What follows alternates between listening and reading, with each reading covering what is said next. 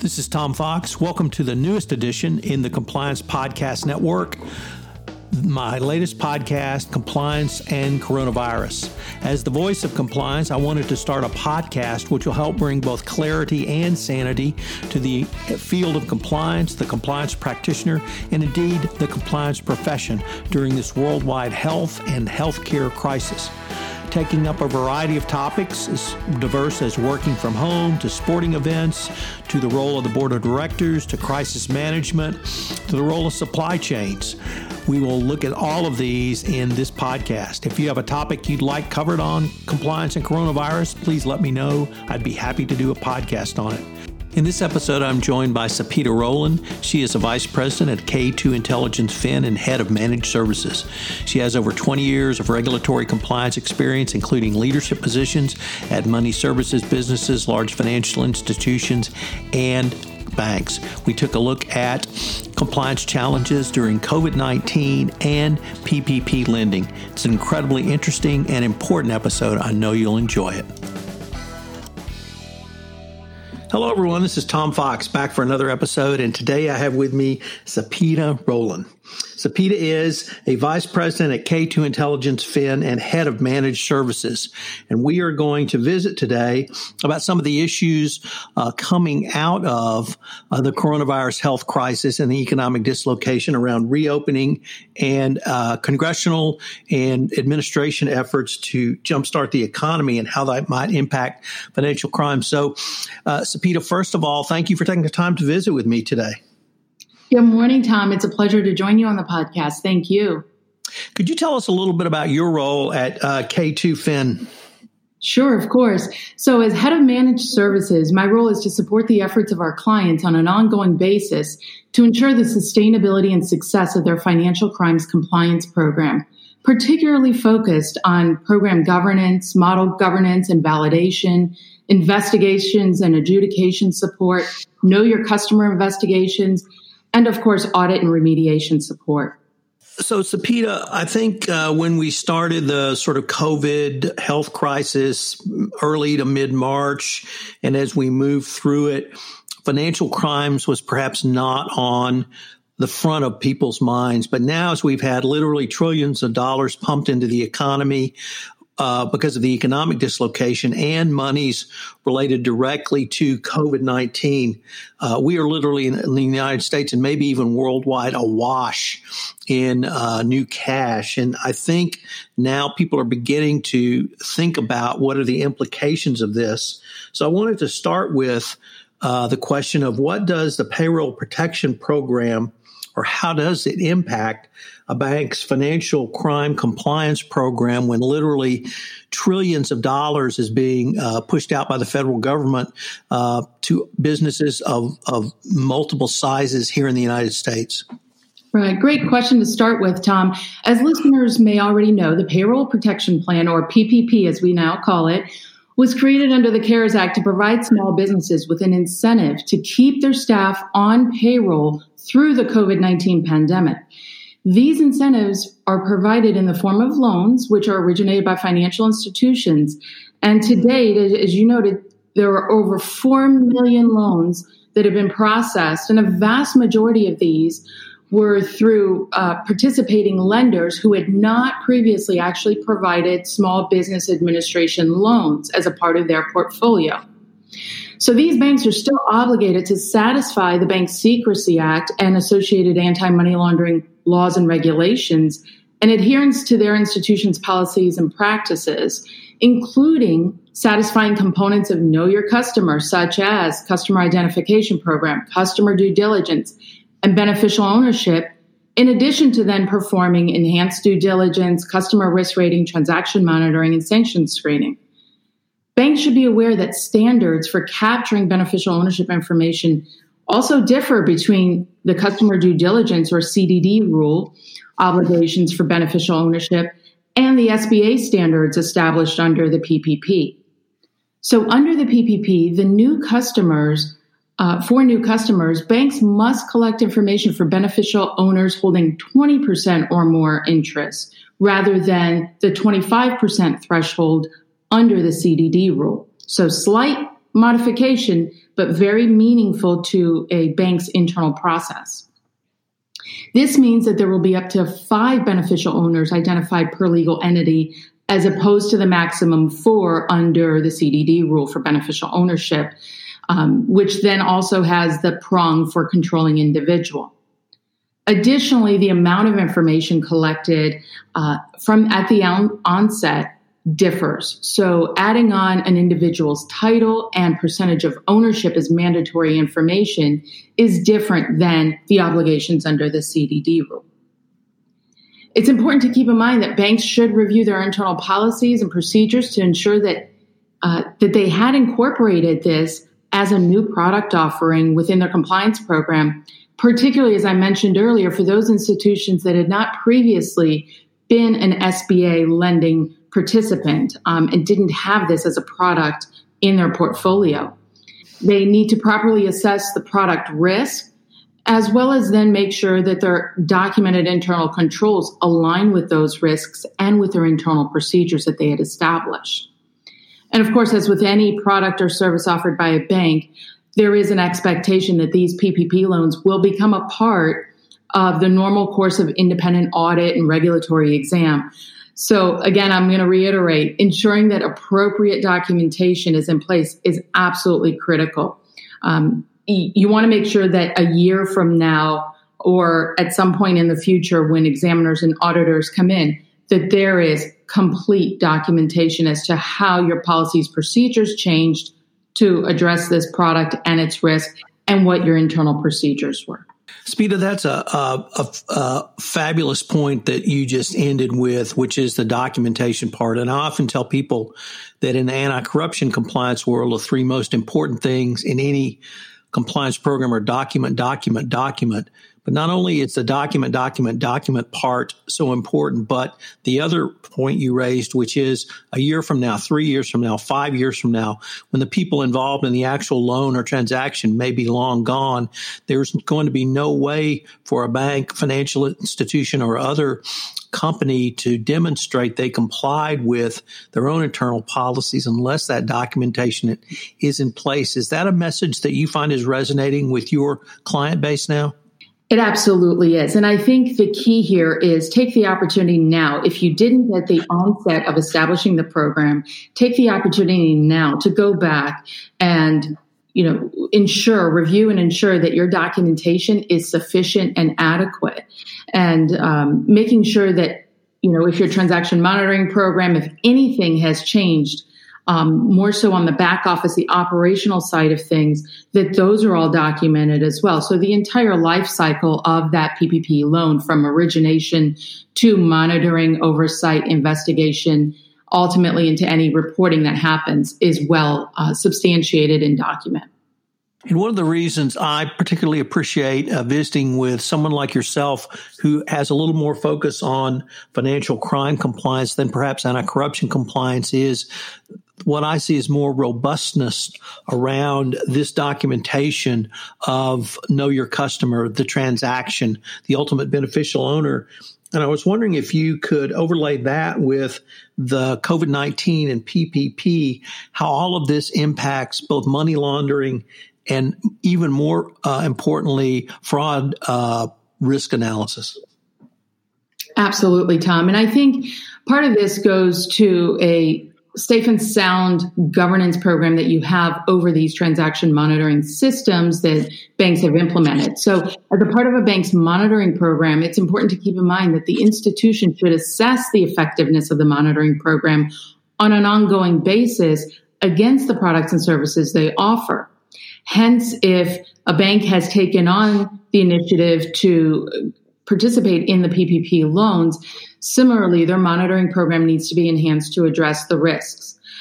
Keeping in mind that there's really 3 permissible uses for a PPP loan for commercial customers. First being coverage for payroll costs, including benefits, healthcare, some of those ancillary costs associated to payroll. Second is funding for mortgage interest, for payment of the mortgage interest, the rent, utility payments. And then third is payment of interest associated with other types of debt obligations that the commercial customer may have. So understanding we understand the source of the funds, right, being the government entities, and then the use of funds is what's critical for banks to be able to monitor and make sure that they have appropriate alerts built against. Knowing these uses of funds, banks should incorporate it into their transaction monitoring program, as I mentioned, to measure and be able to understand whether or not these commercial customers are using it for the intended purpose.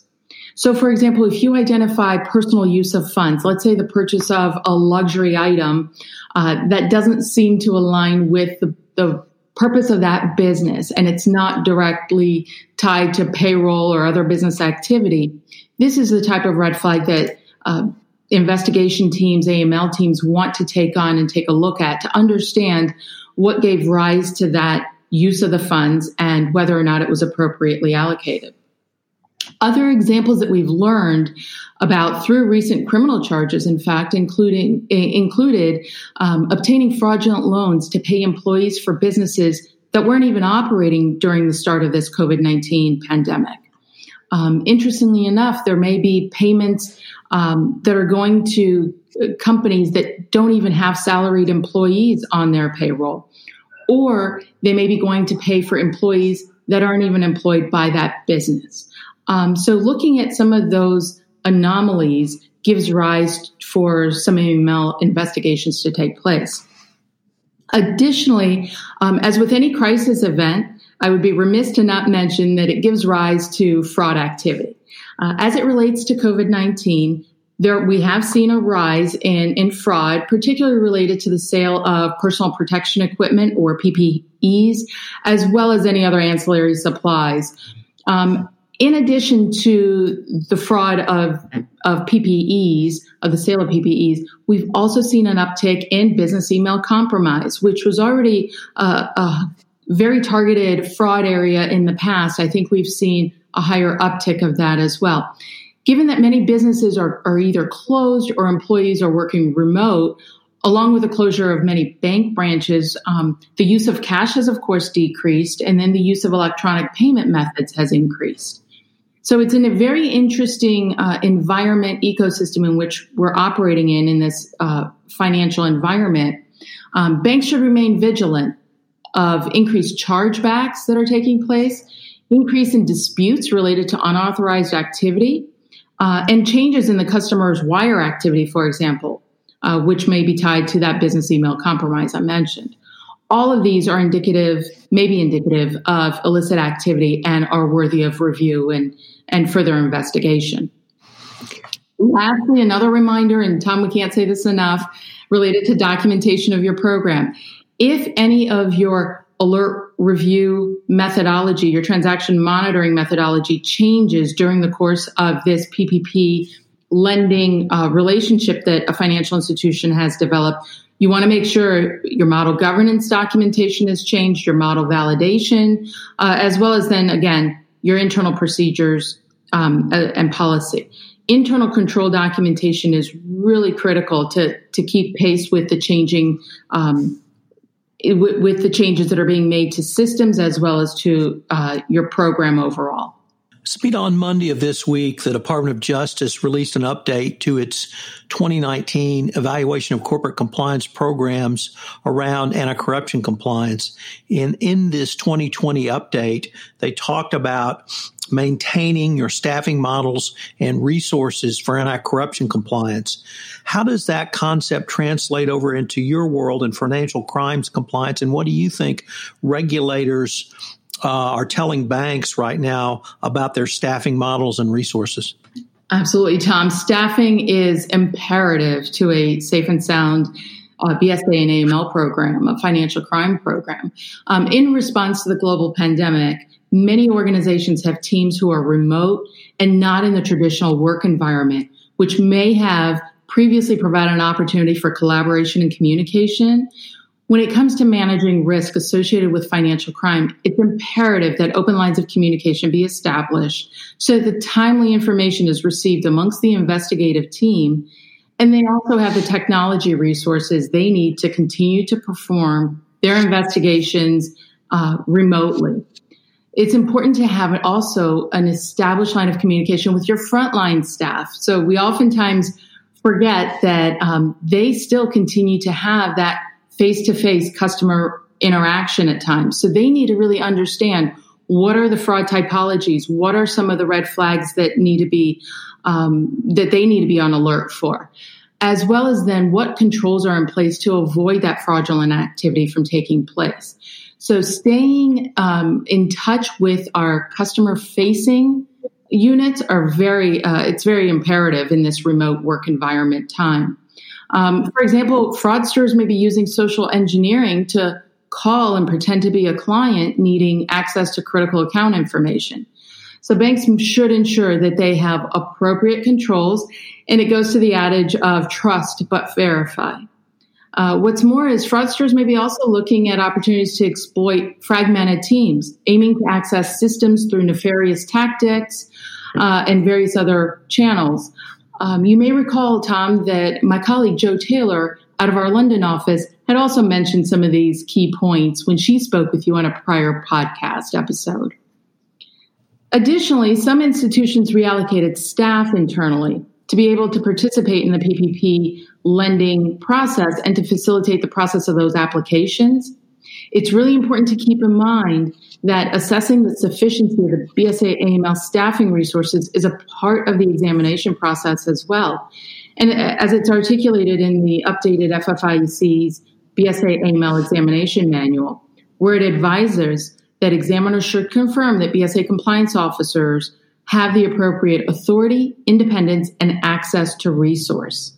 So making sure that if team members were reallocated for any purpose, that there's still sufficient resources within the BSA team to address day-to-day activity that takes place. Further, banks, I would say, should really monitor their alert volumes, particularly if the algorithms have changed, as we talked about, to address some of the either fraud or money laundering risks associated with PPP lending. So ensuring that timely investigations are completed, that reporting, whether it's SAR reporting, has to be done within a timely manner, making sure that there's no backlogs that are being created or delays that may be indicative of a lack of staffing. And I would really, use these words of caution that now is not a time to dial back compliance controls. Leaders must regularly communicate and demonstrate that processes and controls that guide compliance are still in effect, and PPP loans must still undergo the same level of scrutiny as any other product and service that is offered by that institution. And lastly, but very important, is providing timely training to analysts. I had mentioned the frontline communication, but I think it's also critical and important to train our analysts and investigators to be sure that they understand not only what the PPP product offering is, but what are the red flags associated with that product and what information is available from the customer's application that can be used as a part of the investigation process. And what are some of the emerging typologies that we see coming out of some of these fraud scenarios and criminal charges that are brought? Smita, unfortunately, we are near the end of our time, but I was wondering if listeners wanted any additional information, where could they go? Thank you, Tom. We regularly share thought leadership perspectives on this topic and more on our website at k2intelligence.com. And you can, of course, follow us on LinkedIn and Twitter to receive our latest updates. Smita, I should have mentioned this when we started, but we are tangentially related, and I will explain that to you by saying go green. I hope that as the reopening continues into Q3 and 4, that perhaps I can call upon you again to see where financial crimes compliance may be in the fall of 2020. So thanks very much. Of course, it would be my pleasure. Thank you, Tom. Hello, everyone. This is Tom Fox again. I'd like to thank you for listening to this episode of Compliance and Coronavirus. This podcast posts 3 times a week at 10 a.m. on Tuesday, Wednesday, and Thursday of each week. That's 10 a.m. Central Time. I hope you will check out our episodes as we post during this health crisis and economic dislocation. This month on The Compliance Life, I'm featuring Ryan Robillé, who talks about his journey to the CCO chair. I hope you'll join me for another episode of Compliance and Coronavirus, where I bring clarity and sanity to the business executive and compliance professional around these most serious issues. This podcast is a part of the C-Suite Radio Network. For more top business podcasts, visit c-suiteradio.com.